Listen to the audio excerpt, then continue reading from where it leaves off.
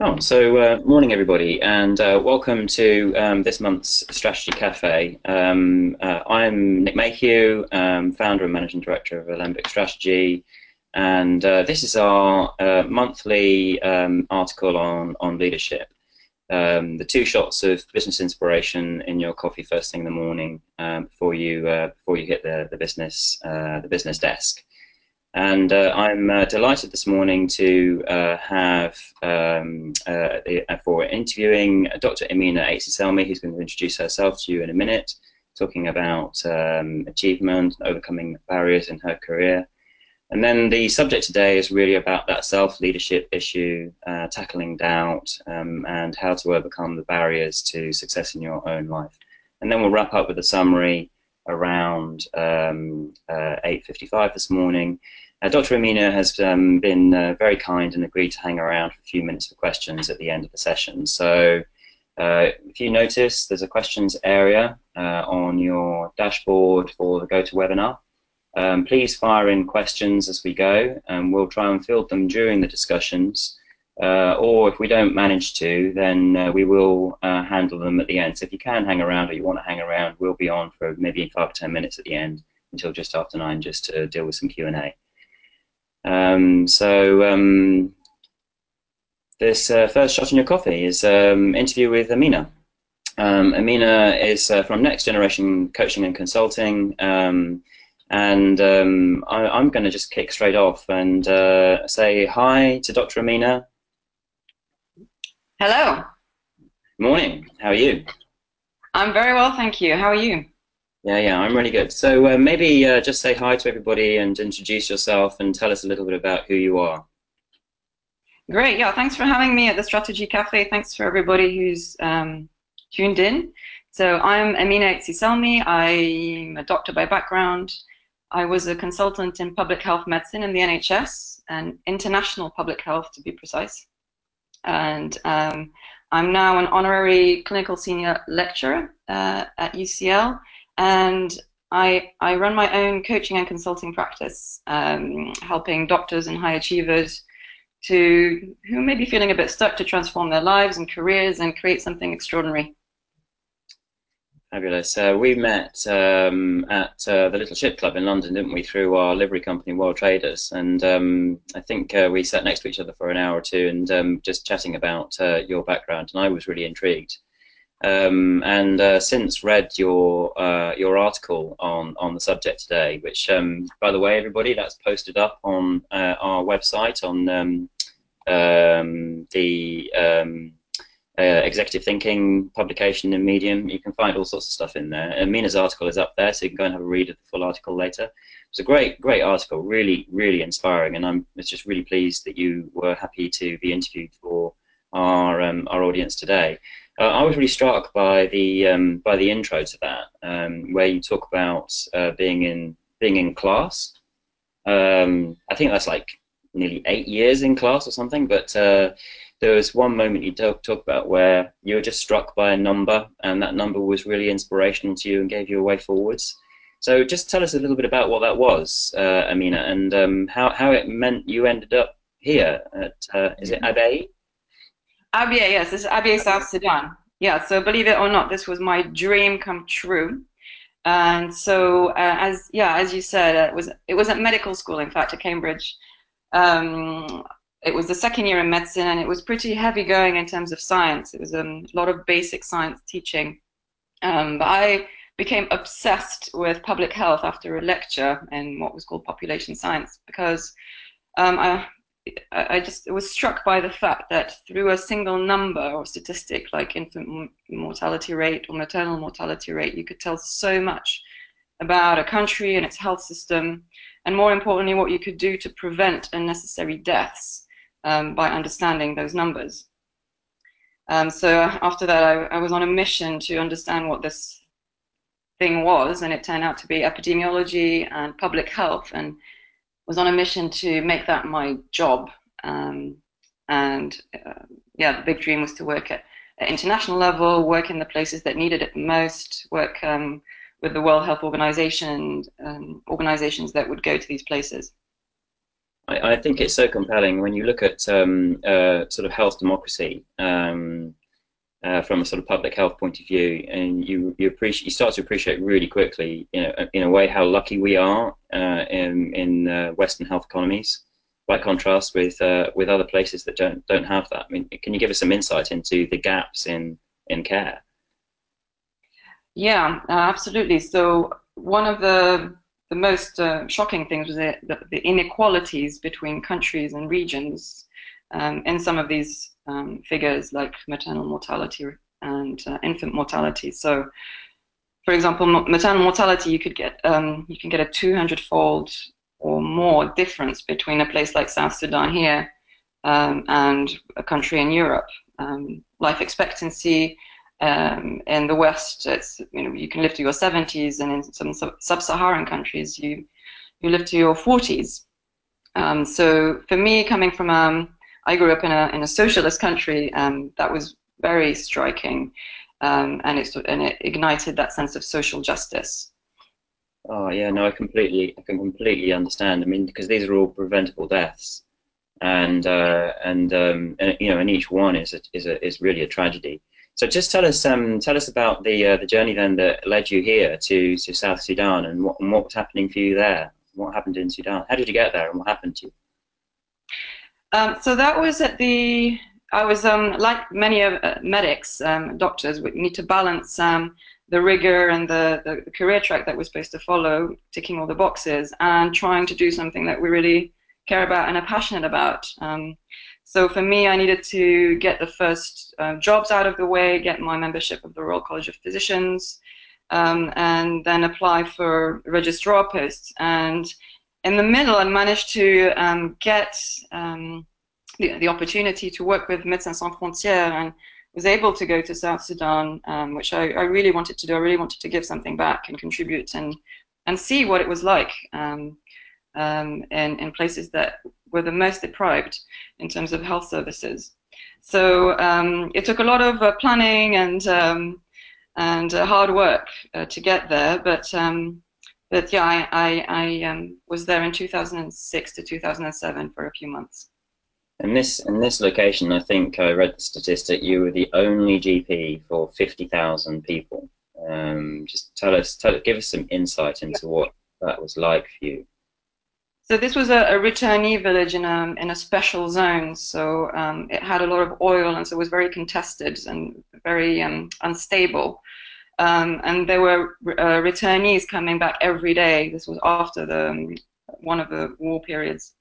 And so there were busloads of people coming back every day, and there were about 50,000 people when I arrived, living in very basic conditions. And there was one small facility we called the hospital that was run by MSF, and I was the doctor there. So dealing with everything from any sort of GP presentation to gunshot wounds to obstructed labor, TB. We had an epidemic of measles at one point, and some seasonal meningitis, and doing all sorts of things that I probably wouldn't do under those conditions if I were in the UK. Anywhere else? And you were telling me about one delivery. It's awful experience. It's kind of Yes, formative. so I really learned about the meaning of resourcefulness and getting out of your comfort zone in Sudan. And Tony Robbins, who I did my coach training with, talks about how it's not resources, it's resourcefulness that solves problems. So harrowing moments included delivering a baby. So a lady who was 3 days into obstructed labor or 3 days into labor and um, um, going into seizures, and having to somehow deliver this baby, having not been an obstetrics trainee, and scrambling around to find a manual, finding some forceps, and then just doing my best to deliver this baby, who was unfortunately stillborn, but the mother survived. It's just a completely horrific and wonderful experience at the same time. It's just such a poignant tale for me, and I completely get the idea that you start out, really saving one life, right? It's just such an amazing thing to do. But then when you see Yeah, the circumstances, you realize that as a leader, you can have an impact on so many people by working at a different level. and save many lives. So how did that incident inspire your next move, and what happened to you next? So yes, you're right. There were other instances like dealing with multiple casualty road traffic accidents, dealing with drunken soldiers waving guns at you and shouting in Dinka. So it definitely teaches you something about leadership and thinking on your feet and not getting stuck in your head. So the next step was to come back to the UK and start my specialist training in public health, because this was frontline work and I was really aiming to act on the wider determinants. So the reasons people end up having not good economic conditions or adequate health services. So that's operating at the policy and politics level. So I came back and started my public health training in London. And then I was really intrigued by this next photo, which I think is sort of very resonant. It's sort of dark, glowering, mountain paths, difficulties ahead. So you had this inspiration to get into public health, but then it didn't happen for a long time. So what were the barriers? What was stopping you moving in this space? Yeah, so I did progress along the public health training, and I was one of the academic trainees, so it was a great opportunity to dive into some of the issues and spend time in academia doing research. And I had a really um, important time learning about inequalities and policy and the deeper aspects of public health.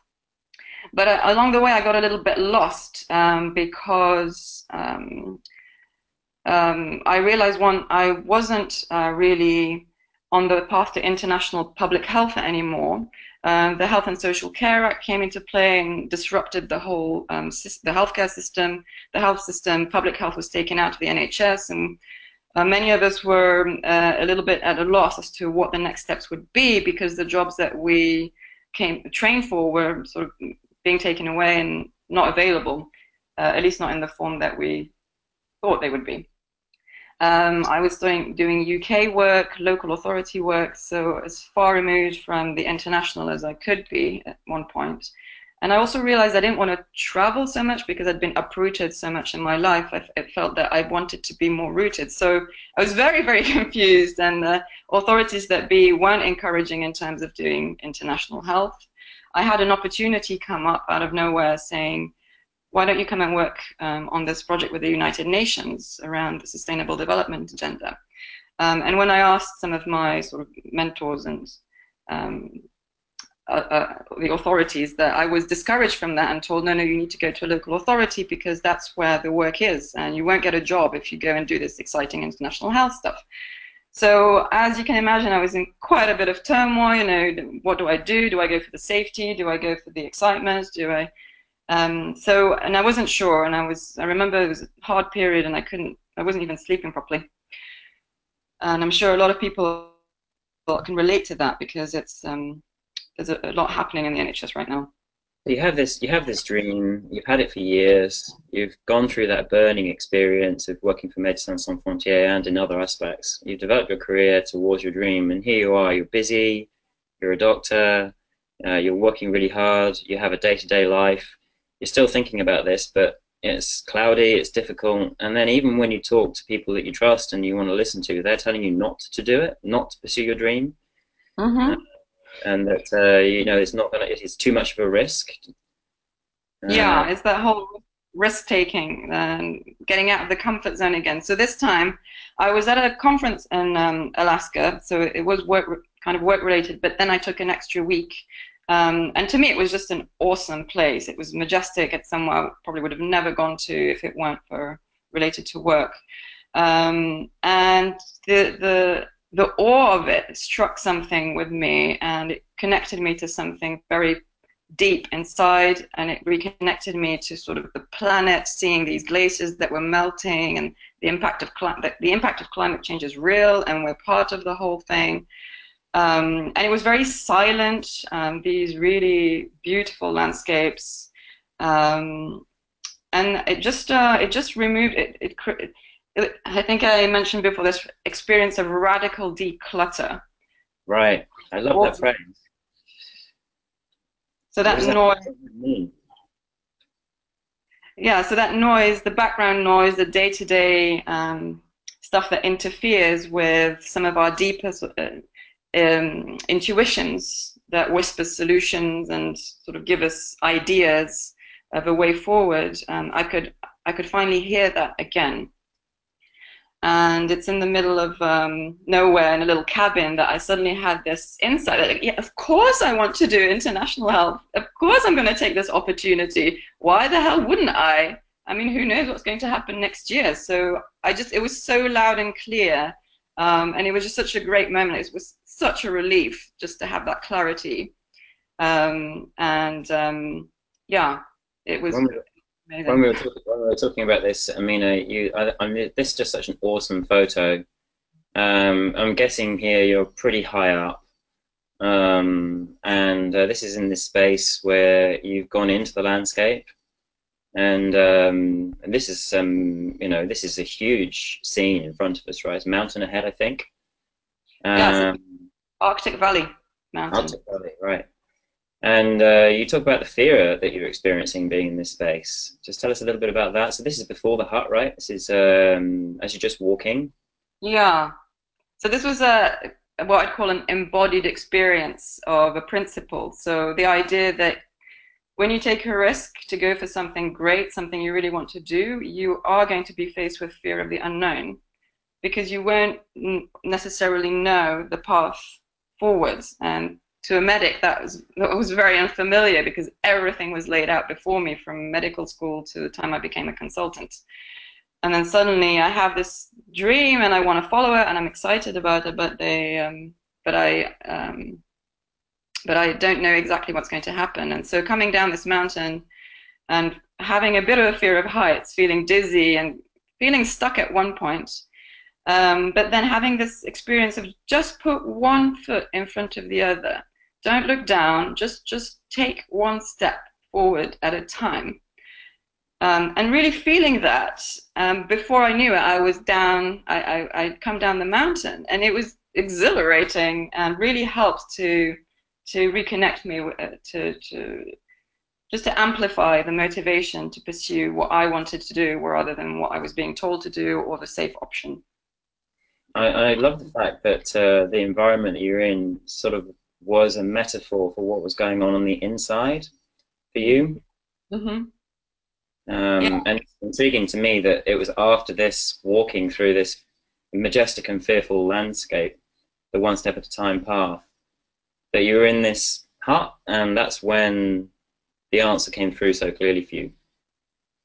Yes, I think that they're definitely linked. Um, I think that's why people recommend that you go and spend time in nature if you're confused, and spend time away from your daily habits, your routine, so you can break the patterns of thinking that are stuck, Yeah. and get out of those ruts. So yeah, go and visit Alaska or anywhere that inspires you that way if you're feeling a bit stuck and trying to find a way forward, is what I'd say. It's a great tale. So let's wrap it up. So here's the bookended pictures, the 2007 to 2015. Tell us about this, Amina.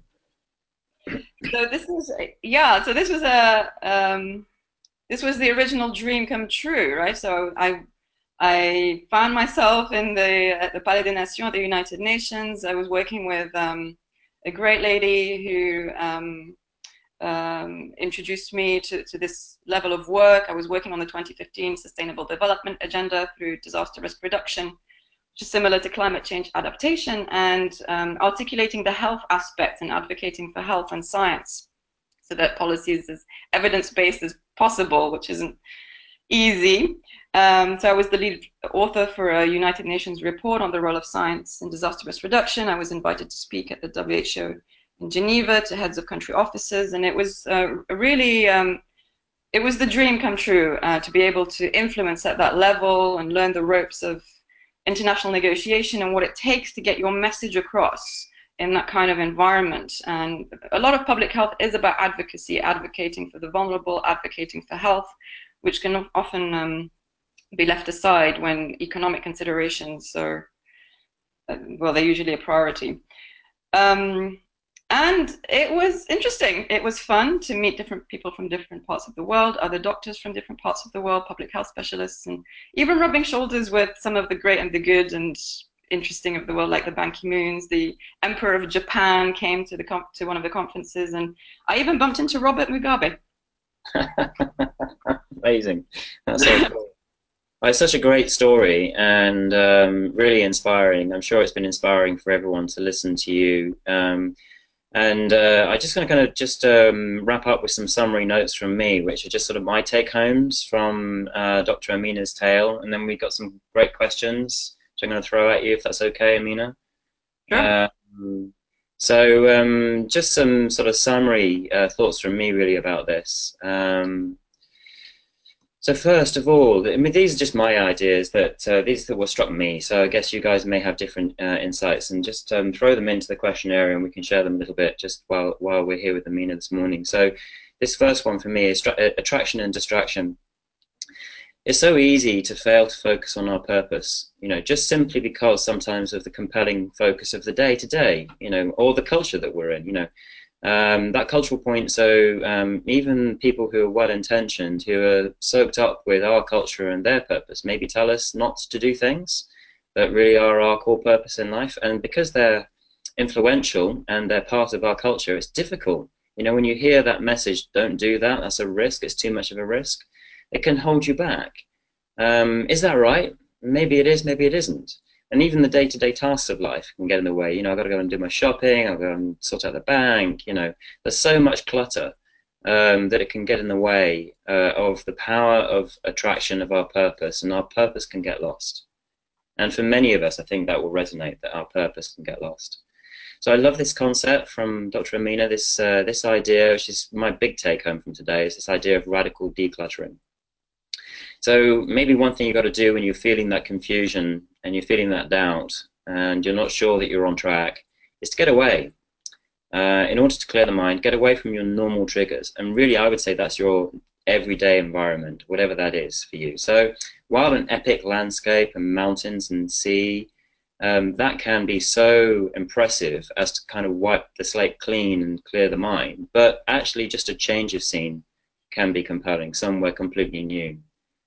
So go somewhere new, spend some time away, and if that's just your annual holiday, give yourself 3 or 4 days, but then have a day of your own walking on your own on your holiday. Just give yourself time to let yourself hear your true purpose come through. So you can do it even just on your normal holiday. And I love this concept of re-engaging with your physical self. So physical activity and challenge can bring you back from the distracting thoughts and back into your own reality. And it can be a metaphor for the change that you need. And I was really struck by that story from Dr. Amina. The fear of heights, the fear of the mountain path, being an echo of a fear of her taking a step into a life not yet trodden. And her overcoming that fear, step by step, was a metaphor for her soul's rediscovery of her true journey. And then you've got to allow time. There's a lot of noise. So instincts and feelings need to turn into thoughts. So they start off with just a feeling on the inside, and that doubt that you've got is a signal. Something must be dealt with. Your insides are telling you. So often our deeper voices, our deeper wishes are expressed in ways we can't initially voice with words, and we need that space and time to connect to them, and then we will hear them. Our subconscious selves are trying to get in touch, and you can pretty much guarantee that they will get in touch. And so just final points from me, really. The juice of life lies outside of the comfort zone. So we all need certainty and we all need security. Everyone needs that. But we also all need variety. And of course, the greatest callings are for significance or for growth. And these forces can be contradictory. And any resolution of that contradiction can only come through experiencing some discomfort, which requires courage and it requires space. But that's where change happens. And for me, that's the essence of self-leadership, is to give yourself the space, push yourself through some discomfort, take courage by the, grasp your courage and walk forward step by step. And you will hear the inner voice and reconnect.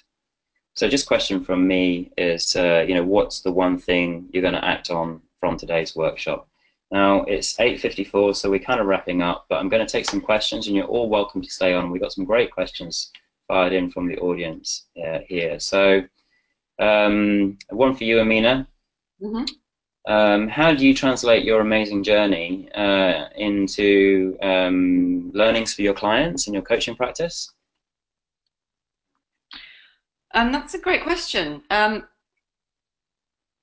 I use it as examples to draw on when clients are stuck, mainly, I think. Because it's easy to feel alone on the journey and think it's just you and there's something wrong with you and you're missing something to be successful. And it's not true.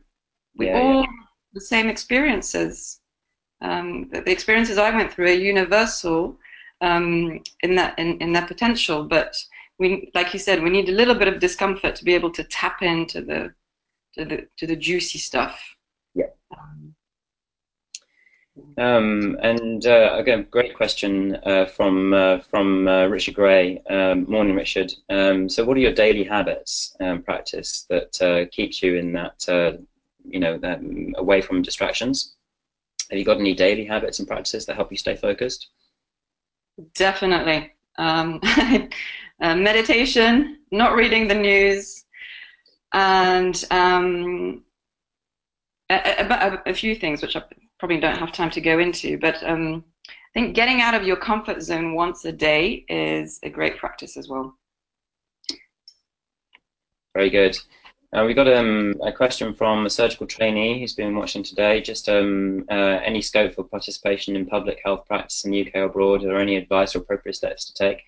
I mean, is that one that we could take privately and I could connect you to? Sure.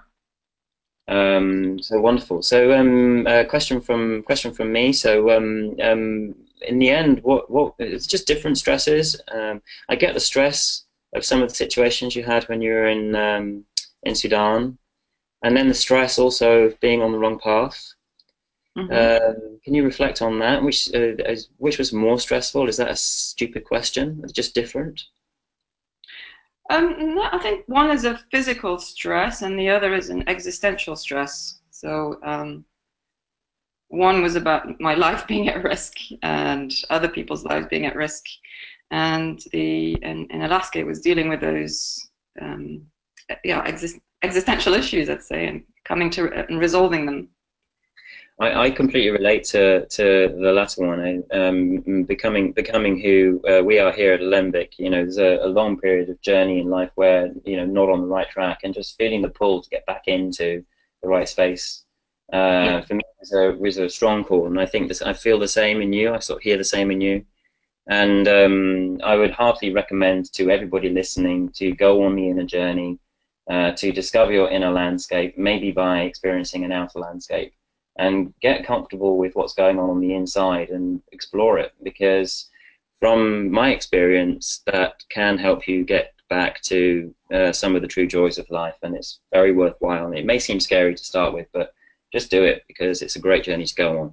And I think Dr. Amina has been an absolute inspiration this morning to all of us to take that in hand and step back into the true path. So thank you very much. I'm just going to wrap up with some notes. So if you like today's webinar, come on our past events page on the Alembic website. There's a heap of really good short webinars from great people up there that you can go listen to. They're all fantastic. The slides are up for Amina today, so you can download the slides, and we'll have the MP4 up there shortly. So come back and listen again. The next one is on the 19th of July. And this is going to be around leading innovation in complex surgery. I'm absolutely delighted to have Professor David Dunaway, CBE, who's a leader of pediatric craniofacial surgery at Gosh, and together with his business partner, Awais Jalani, these two chaps have dealt with two of the separations of conjoined twins. I think there's only 7 been done in the world. So they're a world-leading neurosurgery team, and just really interesting tale of 20, 30 years of innovation and teamwork and leadership at the top in surgery. Just really interesting tale. So register for that. You can go on the website and register for that right now. So that's the 19th of July, and then on August the 17th, we're going to do a Strategy Cafe reversal. Some people have said that they want to interview me with my thoughts on future leadership. So as it's holiday zone, I thought, fine, we'll do that. Maybe one or two of you will listen in. And then in September, just a note, we'll have our next Leader Forum for directors, and there'll be the launch of our Executive Leaders Forum. So this is specifically designed as a learning and networking space for senior execs with major leadership responsibilities, people who are out there not running a company but running a major function and looking for a place to come to find personal change and help with their leadership. So that's coming up in September. Look out for the invitations for that. So thank you very much for listening. I hope you have a great day. Thank you.